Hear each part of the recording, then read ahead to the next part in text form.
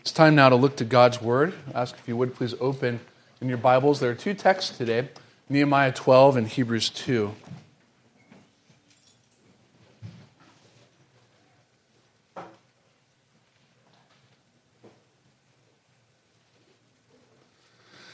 It's our custom here to stand for the reading of God's Word.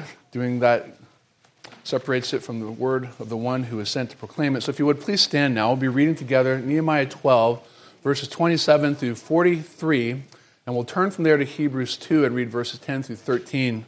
We're reminded elsewhere from Scripture that the grass outside will wither, flowers will fade away, but the word of the living God will endure forever.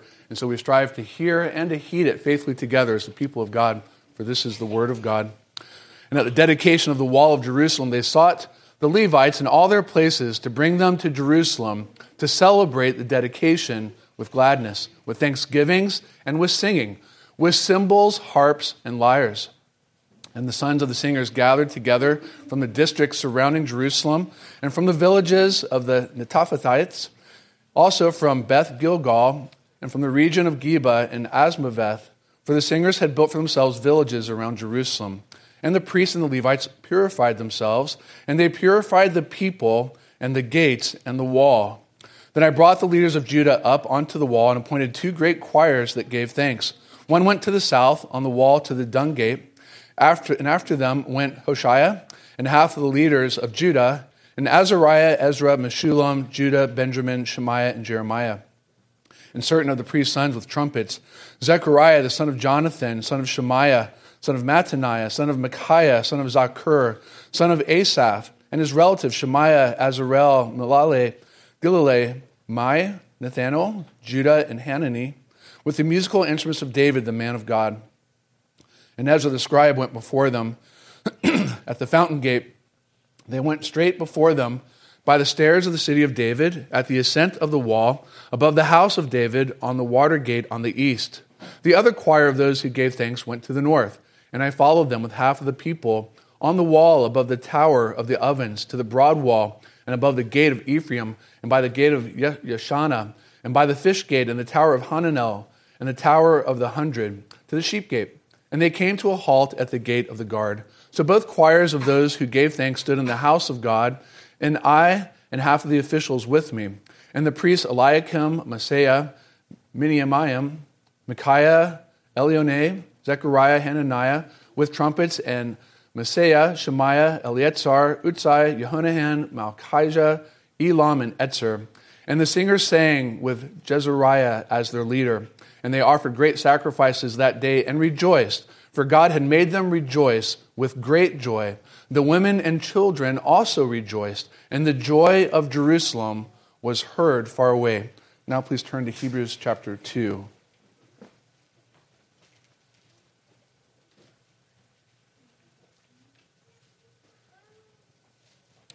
Hebrews 2, beginning at verse 10.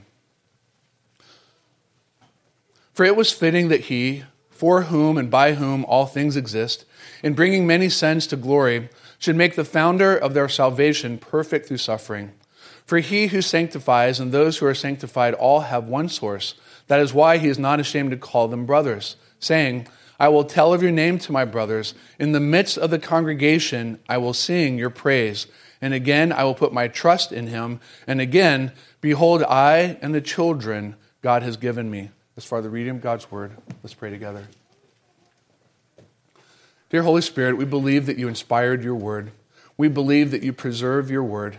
We believe that you will powerfully bless the reading and especially the preaching of your word, because we are weak. The preacher is weak, but you are strong. And so we ask now that through the ministry of your own word, the Father, the Son, and the Holy Spirit would receive glory and honor from the church. We pray with confidence in Christ's name. Amen. Please be seated.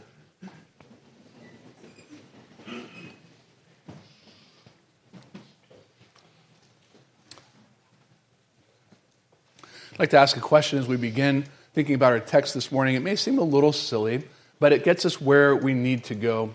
How do you know a happy person when you see one? Well, you might say it's because they are smiling. You might also say it's because they are singing. And if we were honest and thought about it a little bit, when we are at our happiest, we sometimes tend to sing. Joy has a way of making the heart want to express things. And today in our text, we see very joyful hearts that are happily singing the praises of our God in a remarkably beautiful way. And so we're just going to jump right into it. You have an outline with 3 points. We're going to waste no time because there's a lot to say as we think about the joy of our singing, the beauty of our singing, and finally then our singing Savior. The first point is the joy of our singing.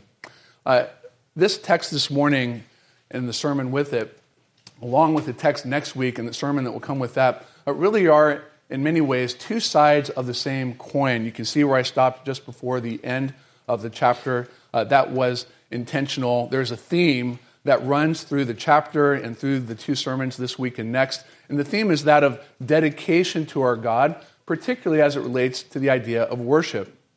Today, we're going to focus on joy in worship. And next week, we're going to focus on faithfulness in worship. In many ways, you can't have one without the other. You cannot have joy without faithfulness, and you cannot have faithfulness without joy. This chapter, Nehemiah chapter 12, before us this morning, could be one of the most joyful chapters in the entire Old Testament. It's certainly the most joyful chapter in the book of Nehemiah. The people of God have gathered together to celebrate, and quite a celebration it is. They do so not only with great joy, but as we are given remarkable detail, tremendous beauty as well. And so we could wonder what is the source of their joy. The first verse that we are looking at in many ways cues us in. It is time to dedicate the wall. This is kind of like a wedding, and we saw one not very long ago. This is kind of like a wedding or another really remarkable event where a great crowd has gathered and no expense has been spared. Attention to detail has been poured in. A large and remarkable set has been displayed before us. You could liken it to perhaps a scene in a movie that many of us have seen and can easily imagine in our minds, kind of like when soldiers come home from a great battle. A great celebration takes place down at the docks as those boats begin to arrive. It is something like a parade, but is even better. People are all dressed up and have spared no expense, have overlooked no small thing. And as they gather together there alongside this processional, the music is loud and almost seems to grow in anticipation of the climactic celebration. Some people are so happy they are weeping because even at times, joy reaches a level so high it embodies itself in accompanied tears. A great price has been paid. A great sacrifice has been made. Life has been won, and there are reasons to celebrate.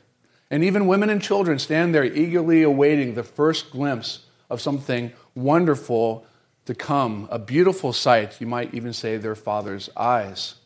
A long-awaited reunion with much to celebrate, much to sing about, and much joy. And if that illustration happens to strike or grab your heart in the slightest of ways, Nehemiah 12 should the same way. This is a great celebration.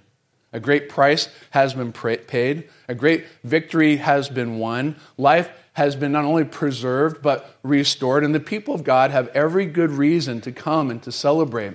It is time to dedicate again the walls of Jerusalem. As we saw last week, Jerusalem is indeed a holy city, not because the city in and of itself is holy, but the God who dwells in the midst of Jerusalem is himself holy, holy, holy. And this is the city of God. This is the place where his temple abides. This is the place where his presence is manifest, and therefore it is fitting to dedicate these city walls as holy. But it is also a moment in time, a moment in history that ought to be underscored, a point at which people would slow down for a little bit and reflect at all that is drawn together, gathered together, in a manner of speaking, into one's hands. The fact that the people of God are here to dedicate the city walls means that God has brought them back from exile, from bondage, another form of slavery for their sin. An exodus has taken place once again. And by God's grace alone, the people of God have come home. They have come back home. And so on this momentous occasion, when the people of God have another exodus to celebrate, city walls that have been built, a temple now standing, they summon the Levites from their homes. And those Levites come from the surrounding villages. They're like the hobbits. They've come to gather. And not only do they have their place back, the importance of place, but there are clearly now many people. They are repopulating the cities around and the local villages. That's why you were so excited to read all those really long genealogies in the book of Nehemiah, weren't you? You know, there's only one very short one, kind of sort of left, and we're pretty much done. Now, they have the place back, and they're repopulating, but very clearly, God has blessed them. He hasn't simply brought them back alive. He's brought them back with a measure of bounty, with a measure of even material provision, simply reflecting upon the inordinate number of instruments here in this chapter gives us the signal that God has put good things into the hands of his people. The fact that they have beautiful instruments like the harp, the lyre, cymbals, trumpets, all of these things are things that people have, not when they're in a moment of desperation, but rather when God has bountifully blessed them, that they might have the ability to not only have such instruments, but even the time to play and to practice them. God has caused his people to abound, a people in the place that God promised that he would give to Abraham. The blessings of the Abrahamic covenant have in many ways been restored to Israel. That is what you see in Nehemiah chapter 12, even though and against the backdrop of all the demands of the Mosaic covenant having been broken. Which was more beautiful, when Israel first came into the land, or now when they have come back after exile? The answer is yes. This is the remarkable grace of our God. That where their sin abounded, God's grace abounded even more. And there's one certain story told over and over within every story in the history of the people of God, and that story is this: God's grace toward his people is relentless.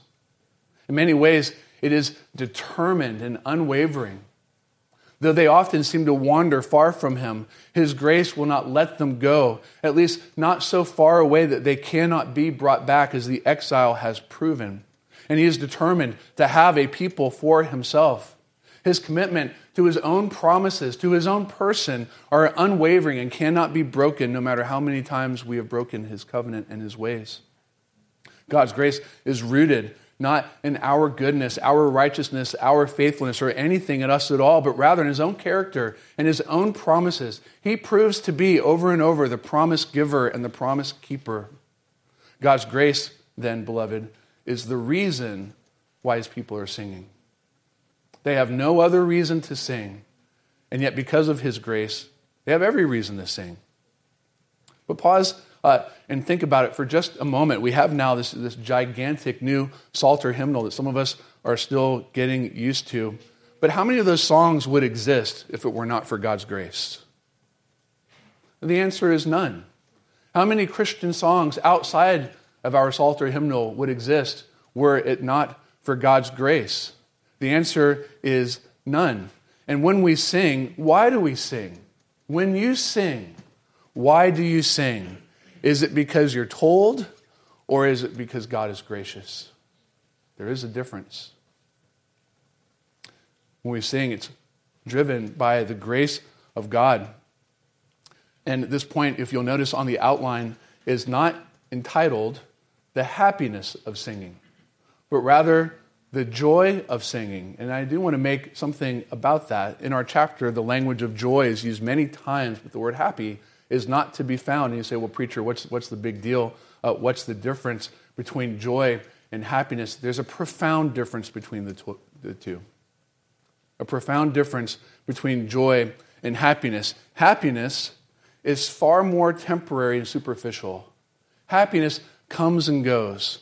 Happiness can be skin deep. Happiness, in a certain sense, is the feeling one gets when you open a present on Christmas morning. And it lasts a little while until you begin to open the next one, right? And at some point in time, you almost forget the ones that you first opened. And then comes the sugar, and the first cookie tastes great, but then you're on the edge of diabetes, and you can no longer remember what you ate and what it is that has you so buzzed all of a sudden. You get the point. There's a little bit of silliness in it, and that's kind of the point about happiness. There's a little bit of silliness in it. In many ways, it is skin deep, like opening a present or eating a candy bar. Joy, beloved, is something of a whole other order. Joy transcends the temporary and dives deep, deep into the emotions. Joy can abound when happiness is utterly gone or missing. And many of us know this fine distinction between joy and happiness. I once sat in a room where a person was dying. And as that person was taking their final breaths, and it came to the moment when they ceased to breathe in this world, I was almost startled, kind of surprised, a little thrown off when a loved one in the room lifted up their voice above the hush of quiet that had taken over everyone else. And through tears, this person said with a smile, "Victory." Joy rises above happiness. It transcends the temporary, and it dives deep into the motions. In Nehemiah 12, Israel's not simply happy, they are joyful. They are alive on the other side of death. They are back on the other side of exile. Once more, they have passed through the waters of death and judgment, and they have come through saved by the grace of God alone. They have every reason to be joyful, and they have every reason to sing. I'm going to read verse 43 twice in the chapter. It really is the climax of this section. And they offered great sacrifices that day and rejoiced, for God had made them rejoice with great joy.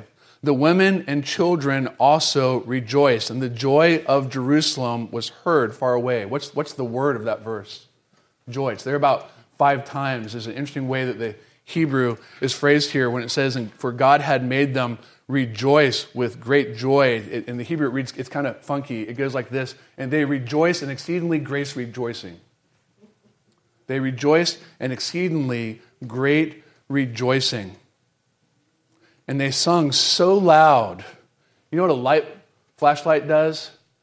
It casts a light, kind of like a lighthouse around it, where others can see from a great distance. Here, they sung so loud with such joy that they could be heard far away. This is like that party down the street.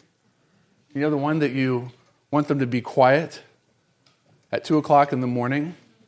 This is Israel's voice, so loud, so joyful, that they could be heard far away. That's beautiful. That's a party, celebrating as the people of God properly should. And it leads us to the second point, the beauty of our singing. If we have reflected on the joy of our singing, now let's talk a little bit about the beauty of our singing. I want us to not simply think about their motive, which is joy, but to say it like this, their manner as well, which is beautiful. And if you can't tell, I'm actually a little excited about this point, and I think that you should be as well. I asked our very patient, very generous musicians to be able to play today and to make things a little bit on the beautiful and lively side, which they've already done quite well, and for that I am very grateful. And why? Why go the extra step to make sure that we might have our instruments today? Well, it's because you see those exact sort of instruments in our text. There's a reason why we have these instruments here. There's a reason why we find them proper. They may not always be here. They're not required to be here. You are allowed to take days off or to rotate. But we see something beautiful in our text that tells us something not only about the person of our God, but the character and the manner of our worship as well. Worship by the people of God is very often adorned with beautiful instruments. It's the color of it, so to speak, that takes it from black and white at a certain level into the beauty of color. Look at verse 27. You can't help but sense the beauty of it. And at the dedication of the wall of Jerusalem, they sought the Levites in all their places to bring them to Jerusalem to celebrate the dedication with gladness, with thanksgivings and singing, and with cymbals, harps, and lyres. If you go down a little bit further, we have trumpets listed here as well. This is a beautiful collage of beautiful instruments. It is operatic and symphonic. It is not simply the gathered people of God or the gathered voices of the people of God. It's the gathering together of beautiful, fine instrumentation.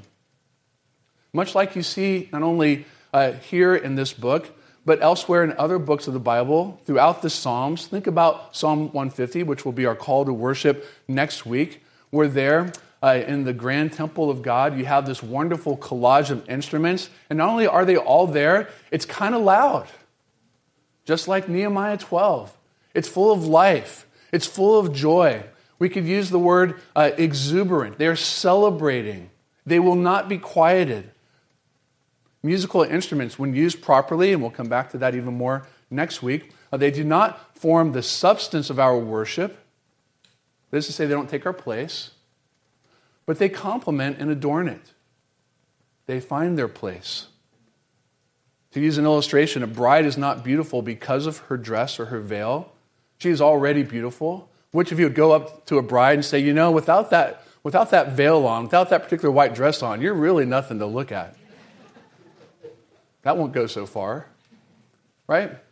But the dress is a compliment. The veil is an accent. And there's something quite appropriate about that metaphor, because if our worship should have close contact and symmetry to anything, it should be that of a wedding. If you think of church as funeral, we have failed you, and you are not thinking right. This is not a funeral. We do not gather together to worship a dead Savior, but a living one. And we come in the spirit not of a funeral with grieving, but rather a wedding with rejoicing. A king is no less a king without his crown, but when the crown is on his head and his signet upon his hand and his staff under his arm and his royal robe on him, he is adorned with dignity and honor, and he is even beautiful. And without getting kind of creepy about it, we ought not to think of beauty as a somehow gender-specific idea, as though only women are beautiful. Beauty is properly a term that we would use for the people of God, for the worship that we offer to God, and for the church together as a whole.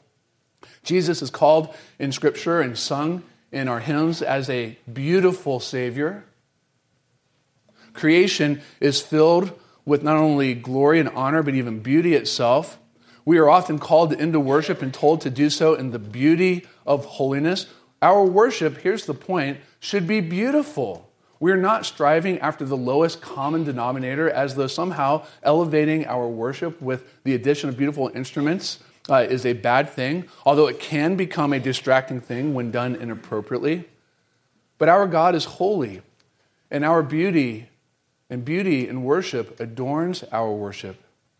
This is not to say that worship is not pleasing to God if it does not have all these instruments that we see here in our text, but it is enriched, it is enhanced, it is beautified. It is a sad thing to me, and many of you know it well, that this subject has become so controversial in the church in its history. That's too bad, because the subject of instruments in worship is very biblical.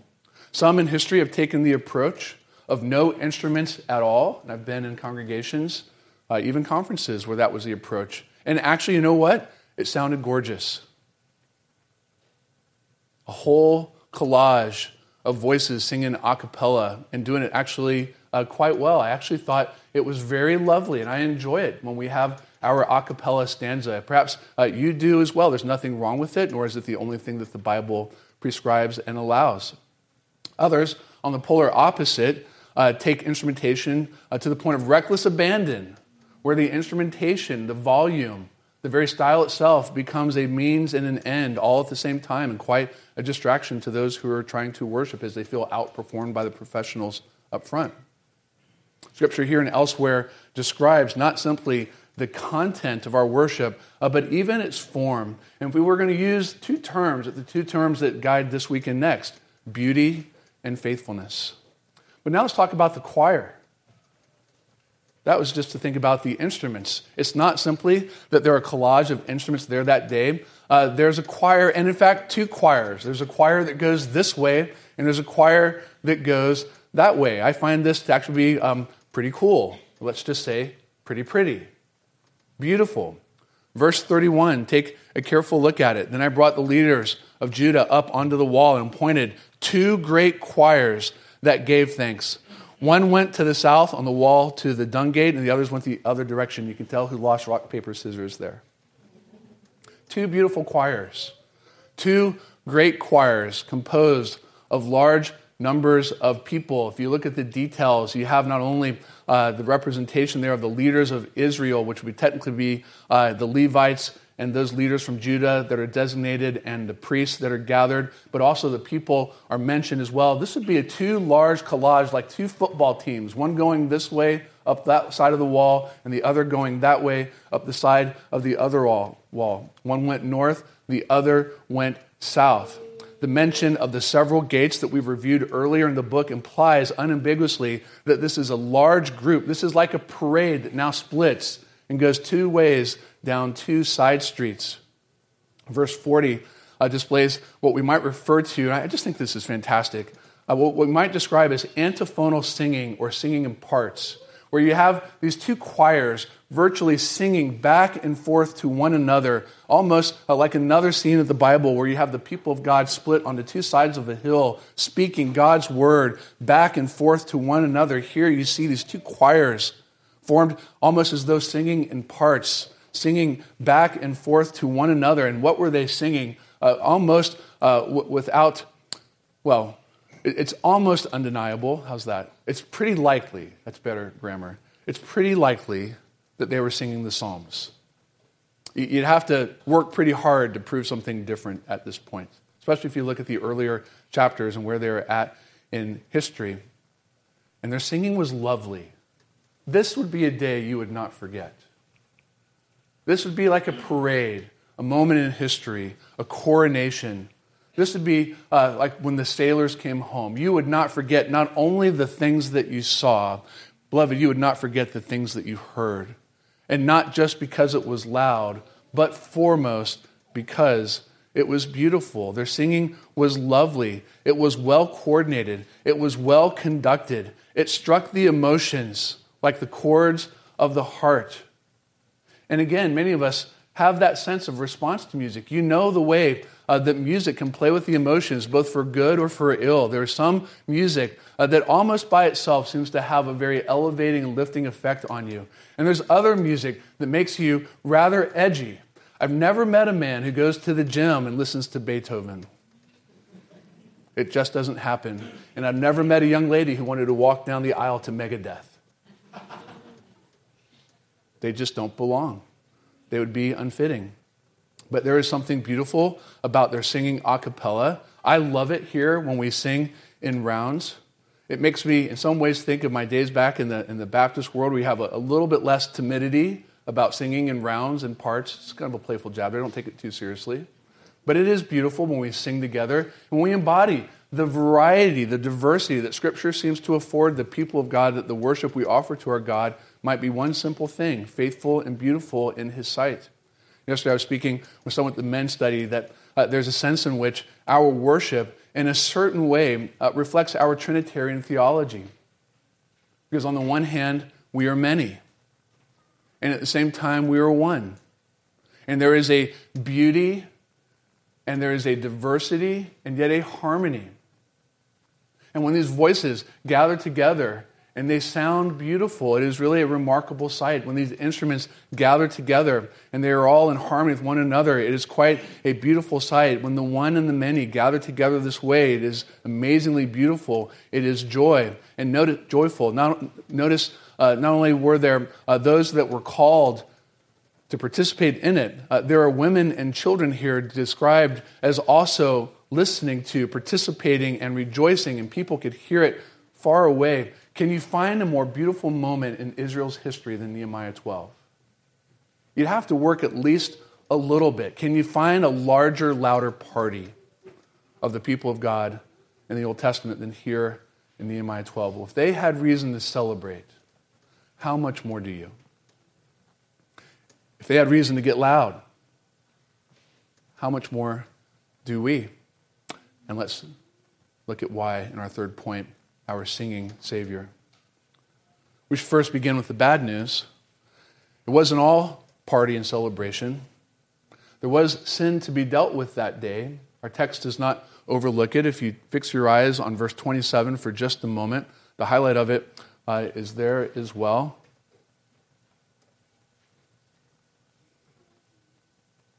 That's not the verse I wanted. Sorry. When they come to the point of purifying themselves. Give me just a moment.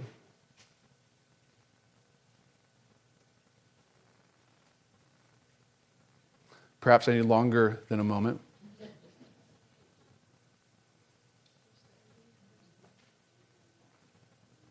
No, just hold on. Okay, I've got it. Verse 30. At verse 30, the priests and the Levites purified themselves, and they purified the people and the gates and the wall. So here's the point. On the one hand, we have a grand party here and a lot to celebrate. Beautiful instruments, beautiful voices, two well-composed and conducted choirs. But in the midst of their celebration, they cannot overlook this reality that sin is present and it must be dealt with. The people are present, but they must be washed. The priests are present, but they must be washed. Even the city walls as well must be purified. The word for purification is the word washed, and often that word actually is baptizo. In the New Testament, Hebrews chapter 9, the word here for washing is the same word, baptizo. Children, if you wonder why it is that on Sunday your parents forever and ever have had you clean up and put on nice clothes for church, it's Nehemiah chapter 12 in a certain sense. The people of God took a bath. They washed up basins like we use for our baptism, but a little bit larger, full of water they would go to, and they would bathe. And then they would, having been purified, were dressed for the occasion. And the reason why is very important. Don't overlook it. It's not that clothes make the man, or clothes and washing somehow cleanse the heart or make us appropriate for God. God sees beyond all that. That is to be sure. But Psalm 24 asks a very important question. It's pertinent here. Who shall ascend the hill of the Lord? Who shall enter the presence of God? He has clean hands and a pure heart, who has not lifted up his soul to what is false. Habakkuk 1, verse 13 says it in another way. God himself is of purer eyes than to see evil and cannot look at wrong. Israel's story is a beautiful one. Israel's story is a redemptive one, but Israel's story is also a marred one. The very fact that they are back means that they left. The very fact that they have been restored and repopulated means that they were taken away and they were reduced to a few. A holy people who is yet at the same time, by nature, a very sinful people. Celebrations of deliverance must be seen against the backdrop of the exile, which was the consequence of their sin. And now as they're about to rededicate the city walls, the people and the priests not only need to be purified, as Israel's history has taught, they are in constant need of purification. And even we, beloved, have a standing, regular feature in our liturgy every single week, the reading of God's law, prayer of confession, and assurance of pardon. And why is that? Because every week we break God's law, we have sin to confess. But beloved, where would you be without an assurance of pardon? Skip that point, and you're left with the law, but not with grace. And this is what brings us to the gospel. There's only one who could enter into the presence of God. There's only one who could walk upon the walls of the city. There's only one who could enter in the doors of the temple. There's only one that could go all the way into the Holy of Holies and himself never need to be washed or purified for his own sin. For unlike the people in Nehemiah 12, the priests, the Levites, the men, the women, the children, and the boys, and you and me, only one person in human history, the God-man Jesus Christ, did not need to be purified from his own sin.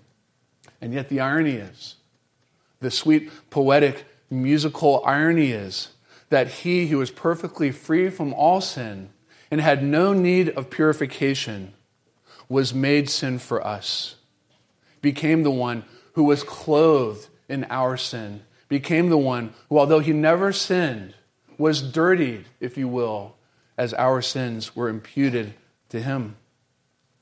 He is the one who stood in our place. He is the one who bore all of our sins upon the cross. He is the one who came back from the great exile of death, not into the land of Persia, but into the grave. He is the one who has caused the people of God to once again have a place even better than Jerusalem, a city even better than that golden city, and to repopulate not simply with long, difficult Hebrew names, but names taken from every nation, tribe, and tongue that gather together, and guess what they become? one beautiful choir. Trick question. Who's in the choir here? Answer, everyone. Who will be in the choir in heaven? Answer, everyone. Not only those of you who have a really beautiful and well-trained voice, but the rest of you normal people like me are all a part of the choir. Yes, it may be fitting for certain people to stand aside at certain moments to exercise particular gifts, but not in a way that disrupts or distracts from what God has called us clearly to do. But if we focus on that which is most clear, it is very important to keep our eyes fixed upon Christ. This is the reason why we read from Hebrews chapter 2. It is arguably one of my favorite, although strange places in the Bible, for there it describes Jesus as doing the one thing that for some reason seems the hardest for me to understand and believe. Jesus singing in heaven. But it's taken from Psalm 22. It's a quote from Psalm 22. And it fits very nicely into this text because here in Nehemiah 12, you have Ezra and Nehemiah and the priests leading the people of God into the presence of God to sing beautiful songs to the glory of God. Who, beloved, is your worship leader? Well, it's not me. It's ultimately Jesus. Jesus is the one who leads us into the presence of God. Jesus is the one who, according to Hebrews 2, conducts the great choir of heaven. Not only is he the recipient of song, but he's also the great song leader of heaven. And if Jesus is a beautiful Savior, how beautiful ought our worship to be in response to him, where we give him not the very least that we can conjure up, the lowest common denominator of our gifts, our ability, our talent, and our joy, but he who is our all in all receives our all in all as we sing beautiful songs to a beautiful Savior. Do you find our worship beautiful? Well, it is, in my eyes, in a certain sense, adorned with greater beauty when we add our extra instrumentation. There are those Sundays where we sing really well and clearly, and the pastor starts the song on time. And then the rest of the Sundays. But what's the point? What makes our worship beautiful ultimately does not depend upon the presence of certain instruments, although it adds to it, you might say. But what makes our worship beautiful is the presence of our Savior, and whether or not the instruments are finely tuned, whether or not our hearts are. And this is where I find myself often frustrated with myself, and maybe you do too, not frustrated with me, but frustrated with yourself. In other words, what hinders our worship from being beautiful? Sometimes, some of us feel like we are simply going through the motions. You become familiar with the order. It's almost like a triad of baseball bases, and you could run them with your eyes closed. You become so familiar with the order, with the timing, with the motions, with the language, with the little cues. Sometimes we come to church, and sometimes we come to worship. And there's a remarkable difference between the two, between coming to church and coming to worship. But perhaps, if I could offer this pastorally and gently, perhaps there is a reason why we are sometimes frustrated with our worship. It has nothing to do with the instruments or the familiarity of our liturgy. Perhaps the reason we are sometimes frustrated with our worship is that we tend, be with me here, this is an important point, perhaps we tend to focus on the things that make us happy during worship rather than the one alone who can make us joyful. And when we fix our eyes on the little things that might make us happy rather than the one who makes us joyful, it has a profound effect. What do you think about when we're here? What should you be thinking about when you're here? Where are your eyes fixed? Where should your eyes be fixed? Did you know no one is sad in the presence of God in heaven? Because I know you know that as we gather together for worship, the call to worship, the very point of it is to call us out of this world and into presence. When, as one of my favorite theologians likes to say, our heads but for a little while are popped up above the clouds, and all that is ours and truly lasts and truly invigorates and brings joy is accessible, even by faith, to the people of God. And no one is sad there in heaven in the presence of God. Our worship, beloved, should rise above this present evil age, its passing pleasures, and even the trite candy-like things that might make us happy, the absence of which, when we have joy, the joy that cannot be taken away, should not hinder our worship. That should be our goal in our prayer, to fix our eyes on a Savior who not only died for us and was raised for us, but if you take Hebrews 2 properly and ask the question, what is Jesus doing in heaven? Yes, he is interceding, but part of that intercession involves song. And Jesus is singing beautiful music in heaven. In his presence, there is fullness of joy and song. Final question. How do you know a joyful church when you see one? They are singing. Let's pray.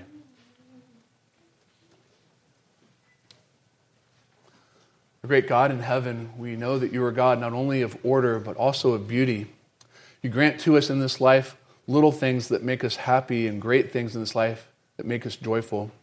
We thank you, Lord, for those things that are eternal, which we cannot see by the naked eye. And yet, Lord, what an irony is that we sometimes fix the eyes of our faith upon the present things that we can see and yet do not last. And so we pray, Lord, that you help us to fix the eyes of our hearts upon eternal things, lasting things that will bring us joy. And we pray, Lord, that you'd help us to stop coming to church and always come to worship. To leave here not asking the question, what did we get, but what did we bring before our triune God, Father, Son, and Holy Spirit? We thank you for that occasion that made Israel so glad and joyful, but we rejoice in the fact that we have even more, even greater reason to sing and to do that with loudness, with joy, and yes, with beauty. And so, Lord, help us to have beautiful worship here, worship that is pleasing to you and pleasing to us. Help us, O Lord, to recognize the many gifts and talents that you have entrusted to our hands and to our hearts, and might we use them well to glorify and enjoy you as we commune with you and even with one another. In Jesus' name we pray. Amen.